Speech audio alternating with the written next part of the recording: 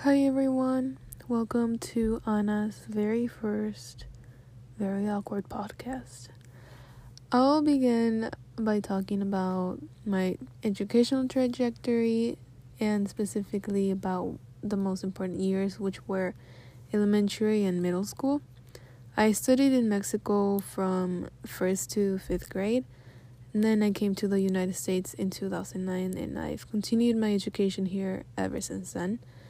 One of the biggest struggles I had was the language. I was put into the ESL, or English as Second Language program, right away, and so I had the support of ESL teachers and other students like me.